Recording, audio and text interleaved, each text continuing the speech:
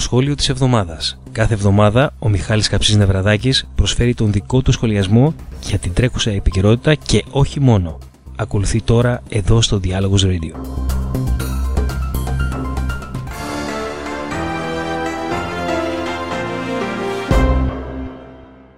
Η 28η Οκτωβρίου είναι μία από τις σημαντικότερες επέτειους του ελληνισμού, μία ημέρα που έχει γίνει γνωστή στην Ελλάδα και στο εξωτερικό ως η ημέρα του όχι. Στο σημερινό μου σχόλιο όμως δεν θα σταθώ τόσο πολύ στην απόφαση αυτή, αλλά περισσότερο στον αγώνα και στις θυσίες των Ελλήνων, αλλά και στην σημερινή σημασία αυτής της λέξης. Η συμβολή και ο ρόλος της Ελλάδας στον Δεύτερο Παγκόσμιο Πόλεμο συχνά δεν αναγνωρίζεται όπως θα έπρεπε από τους ξένους ιστορικούς. Εκείνη την εποχή η Ελλάδα ήταν μια χώρα οικονομικά διαδυμένη, που δεν είχε τα σύγχρονα στρατεύματα και τους εξοπλισμούς για να μπορέσει να αντιμετωπίσει στα ίσα τους κατοχικούς στρατούς της Γερμανίας και της Ιταλίας. Αυτό όμως που είχε ήταν ψυχή και πραγματική αγάπη για την πατρίδα. Και στο τέλος η Ελλάδα ήταν αυτή που έφερε την πρώτη νίκη σε μάχη εναντίον των φασιστών στο Δεύτερο Παγκόσμιο Πόλεμο και ήταν αυτή που καθυστέρησε τόσο πολύ τον στρατό του Χίτλερ, που τον ανάγκασε να αλλάξει στρατηγική, να ασχοληθεί με τους πεισματάριδες Έλληνες και έτσι να χάνει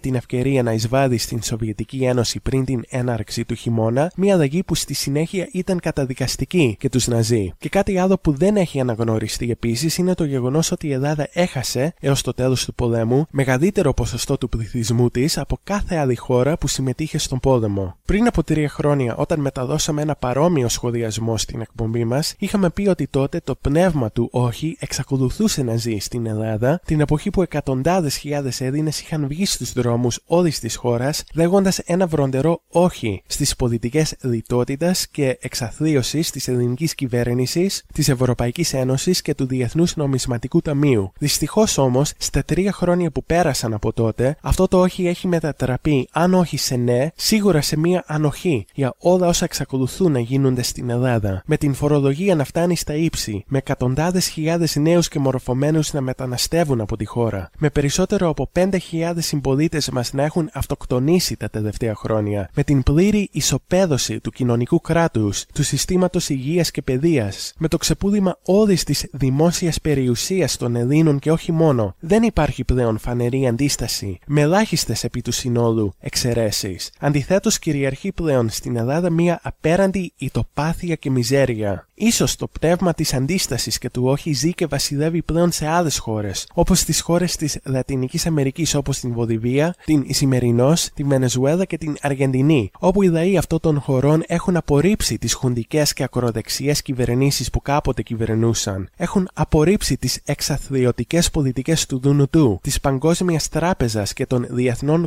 τοκογλύφων και έχουν συμβάλει έτσι στην κατακόρυφη βελτίωση του βιωτικού τους επίπεδου. Στην Βολιβία, για παράδειγμα, ο πρόεδρος Ιβο Μοράδες επανεκλέθηκε πρόσφατα με περισσότερο από 60% της ψήφου, ενώ τα τελευταία χρόνια η κυβέρνησή του έχει εφαρμόσει πολιτικές που έχουν οδηγήσει στην μείωση της φτώχειας κατά 25%, στην μείωση της ακραίας φτώχειας κατά 43%, σε αύξηση των κοινωνικών δαπανών κατά 45%, σε αύξηση του πραγματικού κατώτατου μισθού κατά 87,7%, ενώ η χώρα διατηρεί πρωτογενές πλεόνασμα παρόλα αυτά. Ακολουθεί δηλαδή τις αντίθετες πολιτικές από αυτές του Δουνουτού, της Παγκόσμιας Τράπεζας και της καλής Ευρωπαϊκής Ένωσης και έχει πετύχει. Στην Ελλάδα όμως το μόνο που ακούμε πλέον δεν είναι όχι, αλλά ναι. Ναι σε όλα, ναι σε περισσότερες περικοπές, ναι σε περισσότερες απολύσεις, ναι σε περαιτέρω μειώσεις μισθών και συντάξεων, ναι στο κλείσιμο νοσοκομείων και σχολείων, ναι σε όλα όσα απαιτούν οι εγκληματίες και μαφιόζοι της κατά τα άλλα βραβευμένης με βραβείο Νόμπελ Ευρωπαϊκή Ένωση, αλλά και οι φασίστες του Διεθνούς Νομισματικού Ταμείου, των τραπεζών και της κατά τα άλλα καλής και υπεύθυνης ελληνικής κυβέρνησης. Μετά την εισβολή του γερμανικού κατοχικού στρατού στην Αθήνα, η εφημερίδα Καθημερινή είχε πει τότε στους Έλληνες να σκύψουν το κεφάλι τους και να κάνουν τη δουλειά τους, ότι ήρθε πλέον ο μεγάλος ειρηνευτικός στρατός της Γερμανίας και του Φιδέλινα Χίτλερ. Η Καθημερινή και τα άλλα δίθεν μου σοβαρά και αντικειμενικά μέσα ενημέρωσης λένε περίπου το ίδιο πράγμα σήμερα στους Έλληνες. Η διαφορά είναι ότι το 1940